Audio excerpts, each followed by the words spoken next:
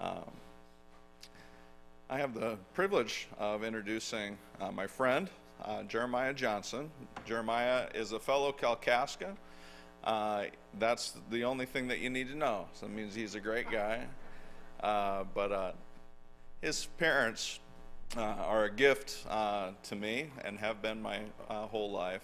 Dan and Sherry Johnson, they were the ministers in Kalkaska. Dan served there for many years, almost 30 years. And he instilled longevity, patience, love, and care for his flock. And Dan modeled that for me, and he modeled it to his son. And Jeremiah has served most recently for the last 20 years in Bangor Church of Christ. It's just across the border. It's pretty close to Lake Michigan. And he's been a blessing there. And he and his wife, Sarah, are on to new things, and we're not sure what that is just yet. But I'm excited for what God's going to do with Jeremiah. Jeremiah is a wonderful man, and I appreciate him and his friendship. I know that he will encourage us and challenge us today. And I know that you guys have been really complaining that you haven't gotten as much of me recently. I know. So the next 3 Sundays are mine, Easter and the following. So you're just going to have to put up with one more week without me. But Jeremiah's sure going to bless us. Please join with me in prayer as we welcome. Lord, we love you and we thank you for the gift of life and the gift of salvation in Jesus Christ. And Lord, we want to follow you. We want to listen to you. We want to have peace and understanding. And sometimes, God, we get distracted from that. And so, Lord, I just ask that you would guide our hearts now and open our ears and open our eyes to see you and hear you and be changed by you. And as we open your word, as we study, help us to have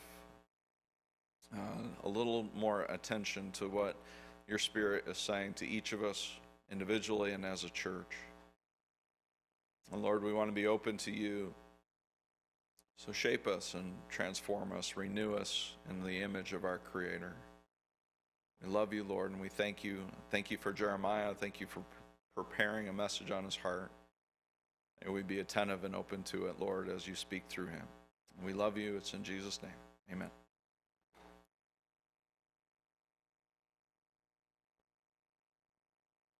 Morning. It is so good to be here with you all this morning. Excited to be able to share with you. The last time I was in this building, I was back in college and had much more hair and far longer hair and was half the man I am today. But it is really good to be here with you. As Jordan mentioned, I wrapped up 20 years of ministry in Bangor, Michigan at the end of 2020, and my wife and I now live in Kalamazoo, and we're searching for the next thing God has in store for me. My wife works for Impact Campus Ministries, a nationwide organization for campus ministry, as one of their directors. And I've been doing some pulpit filling and some guest speaking, and it was very generous of Jordan to invite me to come and to share with you. I'm very thankful for that opportunity. It's good to see Jordan and Wendy, of course, known them for a long time, and Tim and Megan going back to Great Lakes days, and to see you all is just a real blessing. Etna Green has a reputation for faithful service to the kingdom of God, and it is a joy to be with you here today. Jordan was kind enough to tell me what time church started, so I was here on time. He did not tell me what time it ended, so I assume I get to speak as long as I want to. I won't take too much advantage of that. One of the things I really love is being a part of camp ministry. I'm so excited that you guys are sending your kids to summer camp at Lake James. What a great camp. I've been a part of a Michiana Christian camp in Niles, Michigan for a long time, 25 plus years I think I've been serving there. And I am part of the lead team for our high school weeks there at Michiana. And several years ago, we changed the name of high school camp at Michiana. It's no longer just high school camp. We changed it to discipleship camp.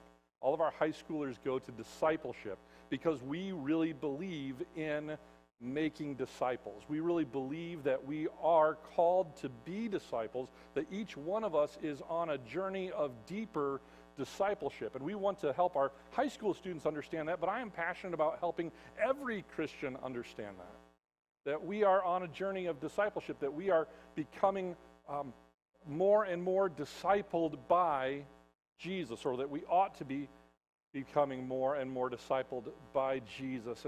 And not only are we called to be disciples, but we're also called to make disciples, right? After Jesus' death and his resurrection, when he met with his disciples before his ascension into heaven, at the end of the Gospel of Matthew, Matthew chapter 28, verse 19, very familiar verse if you have been in the church for any amount of time, Jesus says, therefore, go and make what? Disciples. You guys have heard this before. Go and make disciples of all nations, baptizing them in the name of the Father, the Son, and the Holy Spirit, teaching them to obey everything I have commanded you. And unfortunately, it seems that sometimes we have a hard time doing that. We have a hard time making disciples. And I wonder if that's partially because we have not done a good job at being disciples. That we have not allowed ourselves to be discipled well by the cross and by our Christ and by the church. Don't get me wrong, we are being discipled, just not by the right things. Too often, Christians are discipled by the world. We spend far, far more time with news and talk shows and talk radio and politicians and entertainers than we do with the Word of God. We spend far, far more time in our entertainment, in our hobbies, in our work, than we do in the things of God.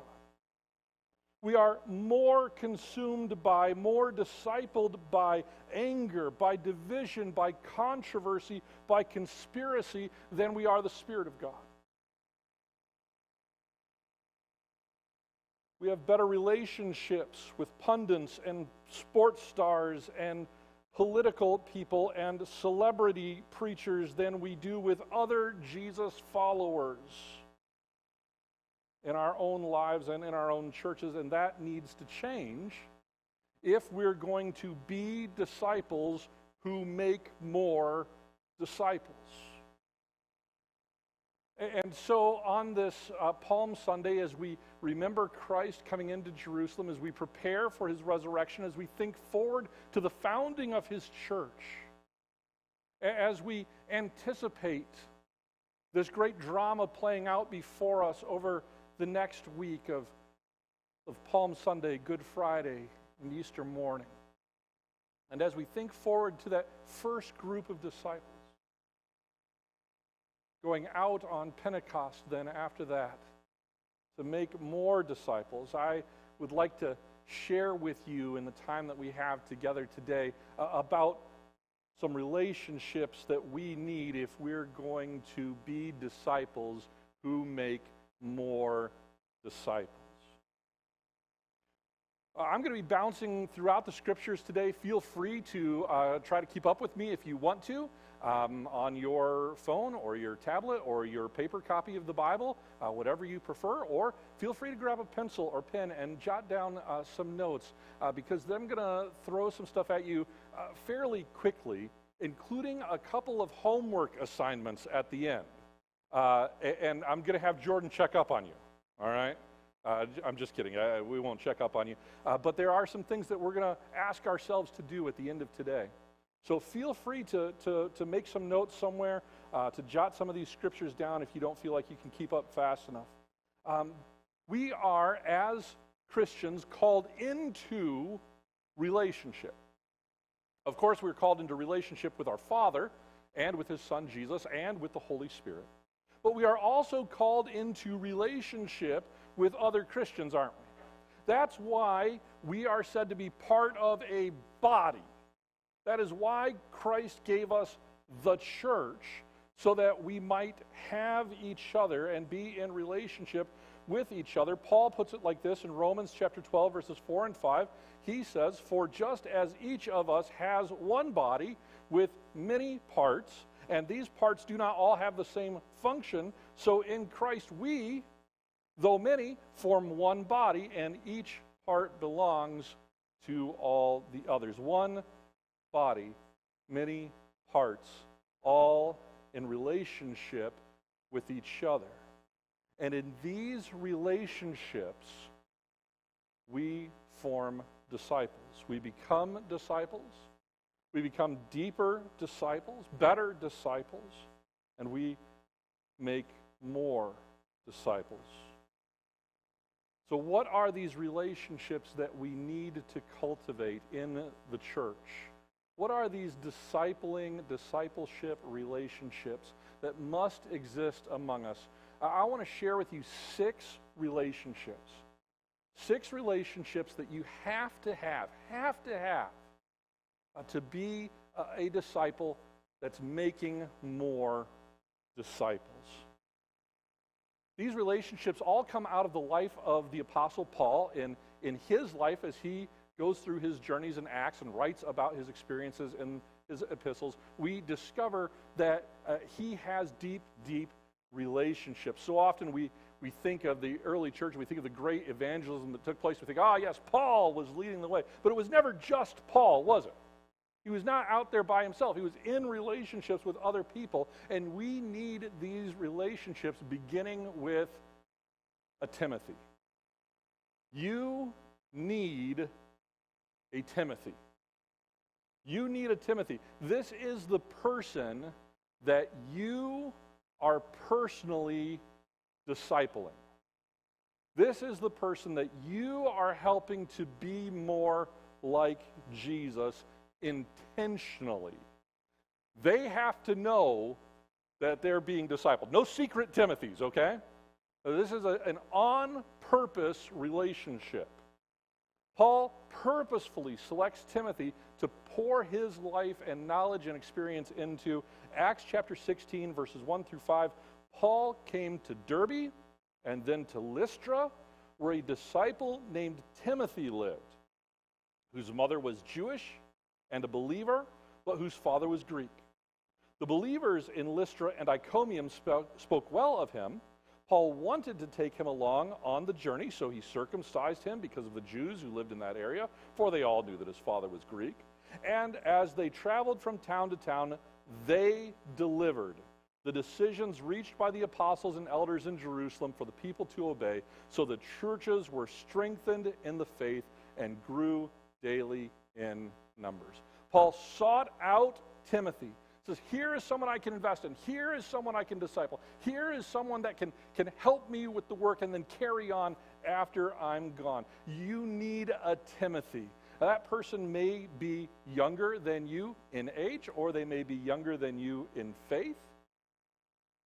But you need a Timothy, somebody that you're equipping to do the work after you, somebody that you're preparing to send out with the good news. It may be your children, or your grandchildren, or your nieces or nephews, but don't just assume that it's young people that need discipling. Adults need discipling as well.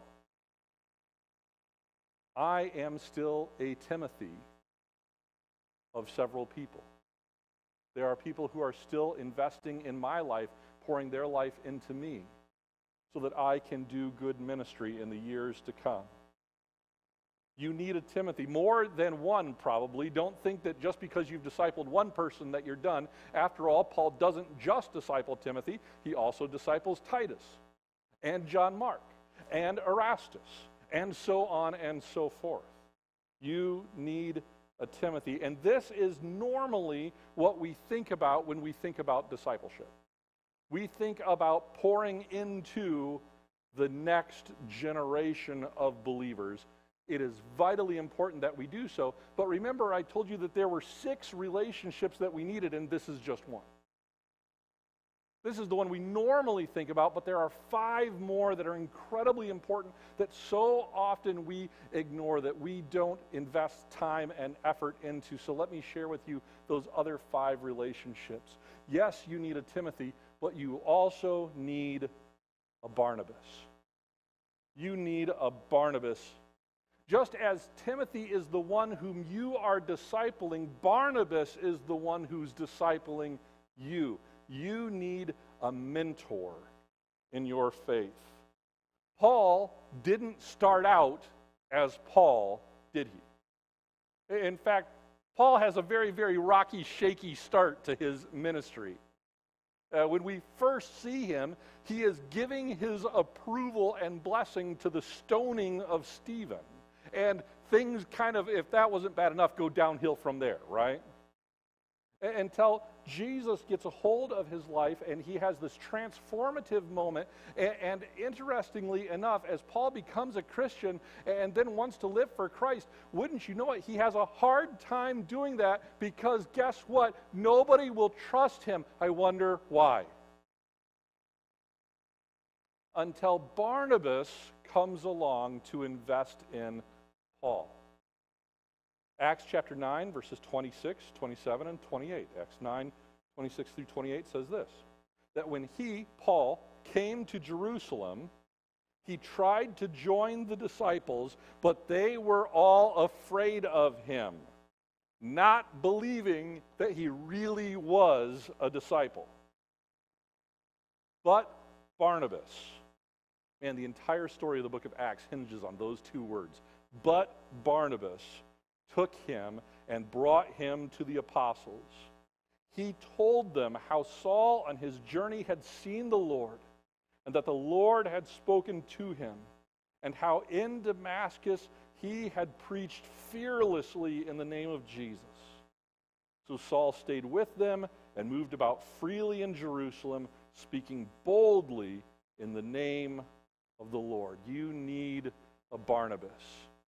As much as you need somebody to invest in, you need someone investing in you. And listen, you are never too old to need a Barnabas. You are never too far along your journey that you no longer need someone to coach you, even if it becomes just a peer mentor.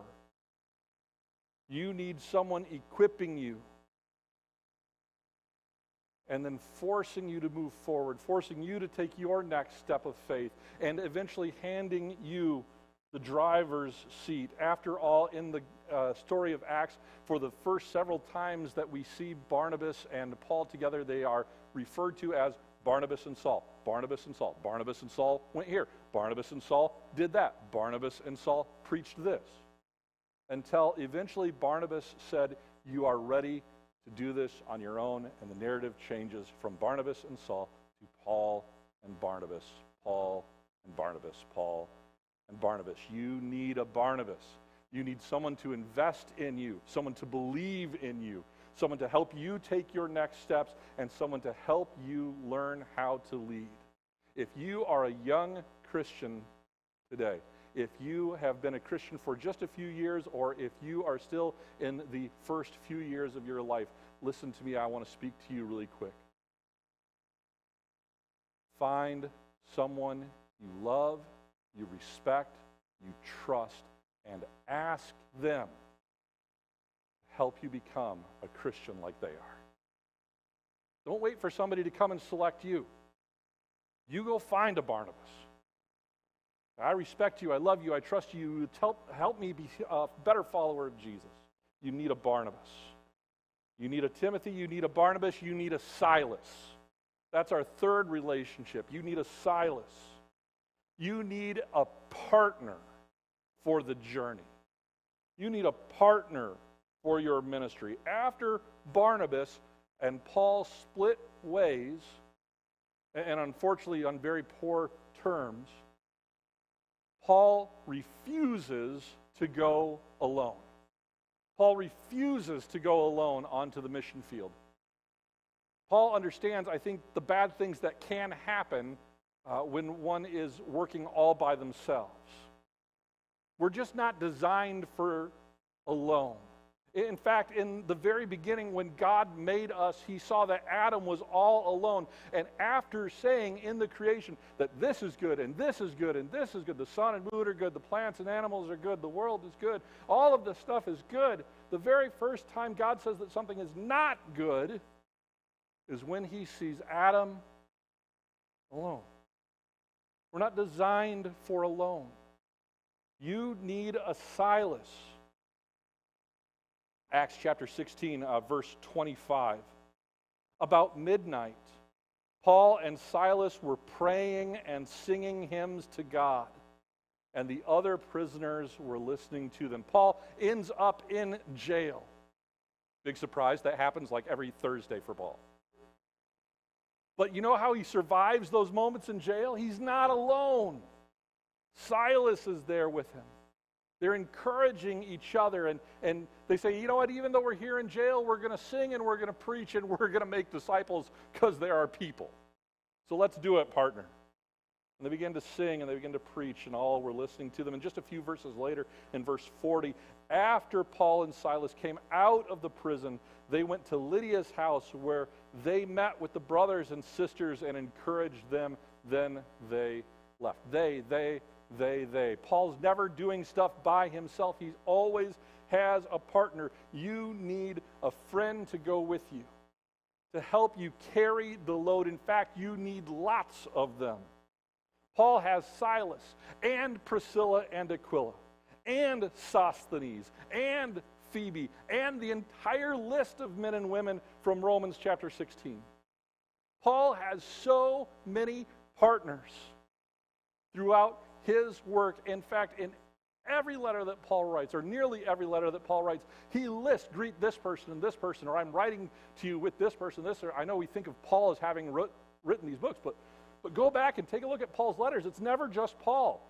It's Paul and Silas, Paul and Timothy, Paul and Sosthenes, Paul and whoever. Paul's never acting by himself. You need Silas, you need partners. This is your church. Your church is your Silas. Your small group is your Silas. Your Sunday school class is your Silas. Your Christian friends are your Silas. You turn to them for encouragement and for wise counsel, and you serve alongside them. You need a Silas. You need a Barnabas. You need a Timothy. And you need an Apollos. You need an Apollos. Apollos is a character that shows up in Acts and also in 1 Corinthians. We really don't know a whole lot about his life except that he is another minister and another preacher. And his is a different voice from Paul's. Apollos and Paul are connected, but as far as we know in the scriptures, they never actually crossed paths. I assume that they did at some point, but the scripture doesn't give us that story. They are doing ministry often in the same place or nearby, but they are not working side by side. They are parallel to each other. You need an Apollos. You need other people doing ministry. You cannot do it all on your own. There is no such thing as a Lone Ranger Christian. And even the Lone Ranger had Thanos, right? So you need other people.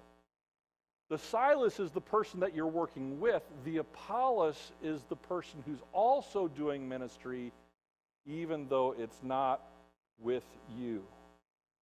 This is what Paul has to say about Apollos in 1 Corinthians chapter 3, verses 5 through 9. 1 Corinthians chapter 3, verses 5 through 9. He says this to a church that has really become divided, saying, I am a Paul disciple, well, I'm an Apollos disciple. This is what he says.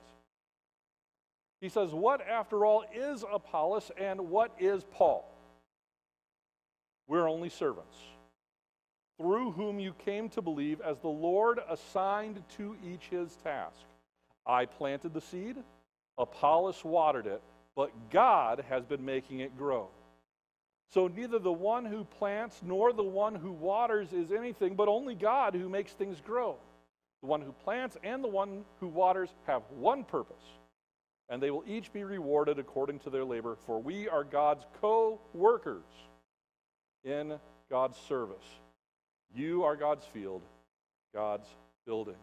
Paul celebrates Apollos' work. In the church at Corinth, these two ministers, the people were being divisive. They were being divided over Paul and Apollos. Well, I think Paul's doing a really good job. Well, I think Apollos is the better minister. Paul says, knock that out. Shut that down. We're co-workers. We're all serving the same God. It's not a competition. I am not in competition with Jordan, and he is not in competition with me. We're brothers doing ministry, not together, but we're serving the same God. Jesus' disciples often didn't understand that. In fact, on one occasion, the disciples came to Jesus and they said, we saw some other people driving out demons in your name, but because they're not us, we told them to stop. You told them to stop? Jesus says, don't do that. Anyone who's not against us is for us. They're our co-workers. In the church that I most recently served in Bangor, one of the great pleasures that I had was a cooperation between ministers in that town. And we would get together to pray together, and we would get together to do like a Good Friday service together, and we get together to do outdoor summer worship services together. And then I really appreciated Dwayne and David and Mona and John and all of those people who were part of that collective. They were not my partners in my church, but they were parallel partners in God's church in my town. There's more than one church in this town, and you're not in competition with them. They're a parallel ministry, reaching people that you can't while you reach people that they can't. You need an Apollos, and you need to celebrate and be a help to them whenever you can. You need an Apollos, you need a Silas, you need a Barnabas, you need a Timothy, you need an Epaphroditus. Well, that's not a name that you've ever heard before, is it? You need an Epaphroditus. It is spelled nothing like how it sounds, by the way. Just jot down any letters and remember. You need an Epaphroditus. An Epaphroditus is an encourager. You need an encourager. This is not a well-known name, but listen to me. Without Epaphroditus, Paul's ministry might have ended well before it did in a jail cell.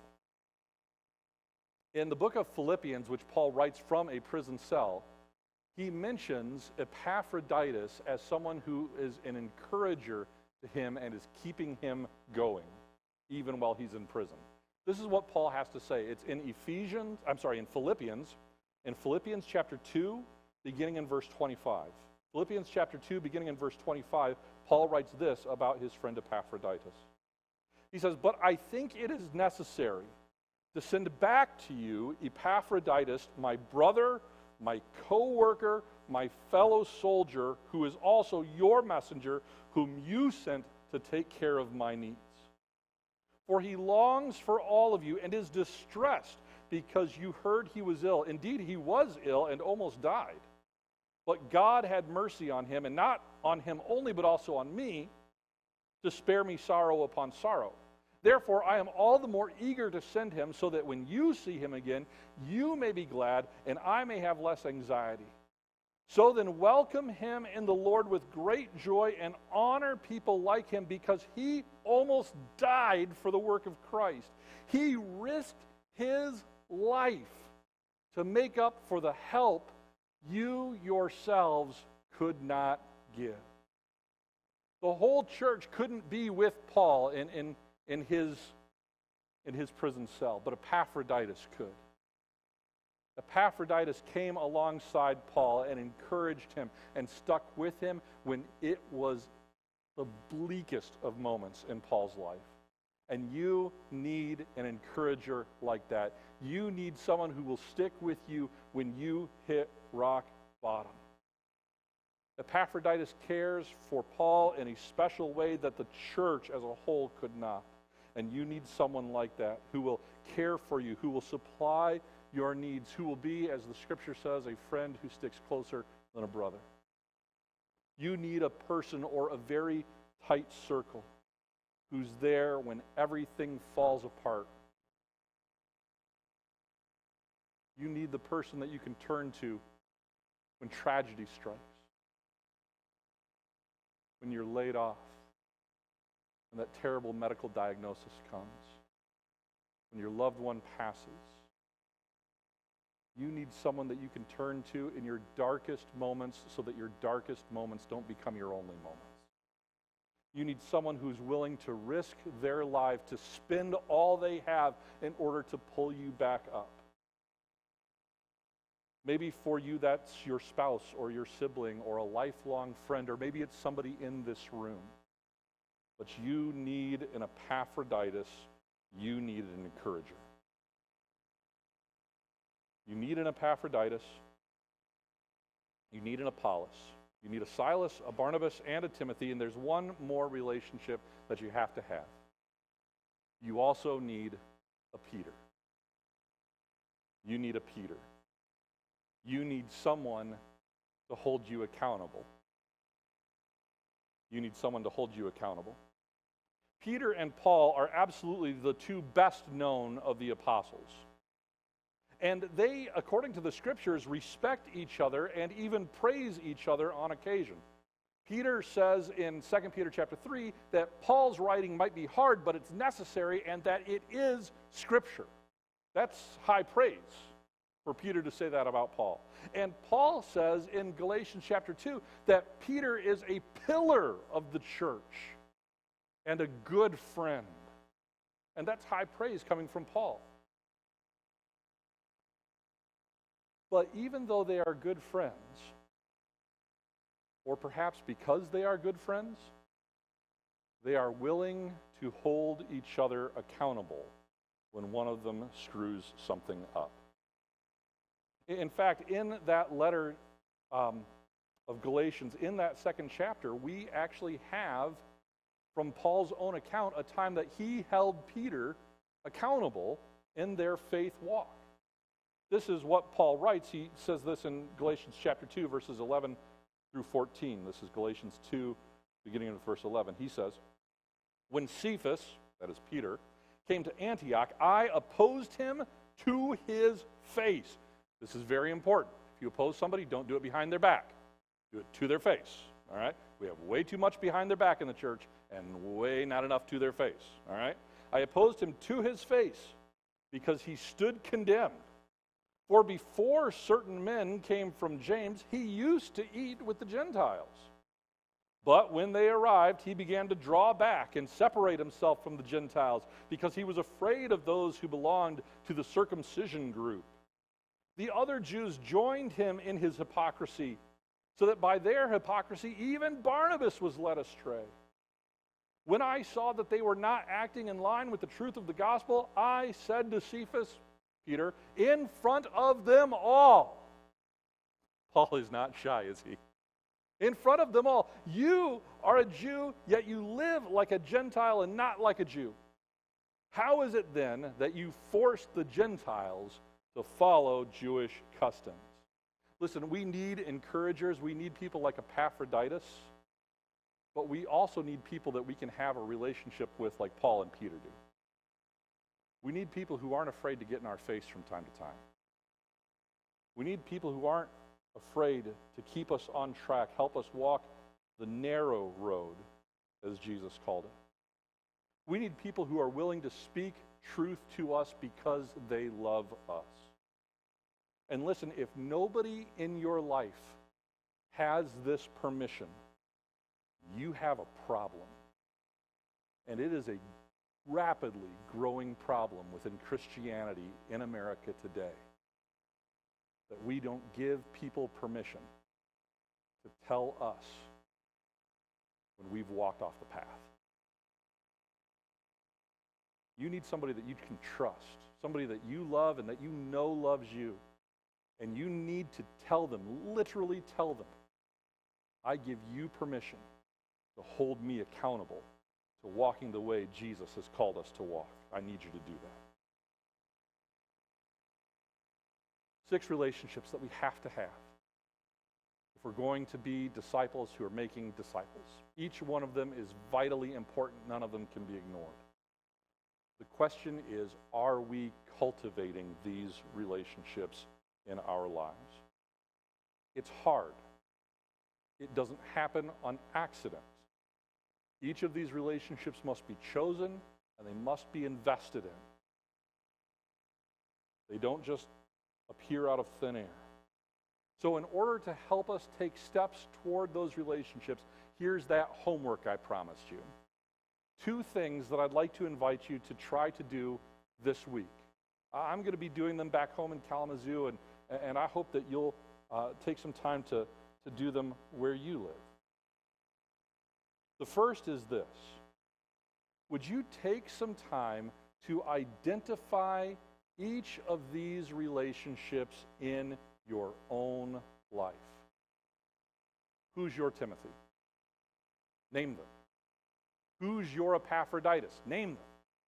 Who's your Peter? Who's your Barnabas? Who's your Silas? Who's your Apollos? Name them. Write it down. And listen, if you can't do that, that's a problem that you need to work on. Identify the people in your life who hold these relationship positions, and if you can't, begin to work on filling those. And then second, let me ask you to do this. Would you begin to pray for each of them specifically by name, if you're not already? I have a friend named Wally who is a minister in Lansing, and about every 2 weeks or so, usually on a Wednesday, I get a text from him that just says, "I'm praying for you today. How are you?" I am a friend of Wally's. In fact, he was the best man in my wedding. We've been friends for years and years and years. We're co-ministers. We do camp together. We do ministry together. He is one of my Silases. He's one of my Epaphroditus kind of people. He's there for me when I'm at my absolute worst. And I appreciate so deeply that like clockwork, he checks in on me. He says, "How are you and how can I pray for you? I'm praying for you today." That matters to me. When I was younger and doing my internship while I was back in college, I lived with my grandparents for a few months in Kentucky. And every afternoon, my grandparents would sit down together for between 30 minutes and 2 hours, depending on what their day looked like. And they would pray by name for the people in their lives. On one day, it would be for ministers that they knew. On one day, it would be for people in their church. And one day, it would be for people that they had baptized or performed weddings for, and so on and so forth. But they took the time to pray over those relationships. We can do the same. We need to do the same. So let's work on identifying those relationships in our life and then making sure that we cover those relationships in prayer. Listen, it has been a real joy and a real privilege for me to be here with you today, and I wish that I could keep going and going and going, because this is just the tip of the iceberg when it comes to discipleship, when it comes to being and making disciples. The good news is, at least for me, and I hope for you as well, that I get to come back in a couple of months. I get to spot for Jordan while he's up at our hometown in Kalkaska preaching there in May.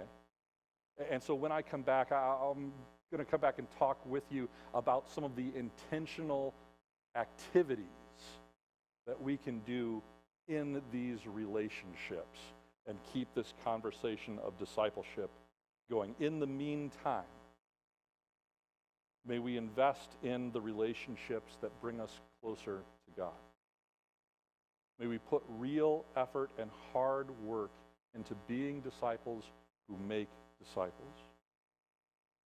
And as people see the deep and meaningful relationships that exist between the people of God, as they see the relationships that we're cultivating and the relationships that we depend on, may they desire relationships like that in their own lives.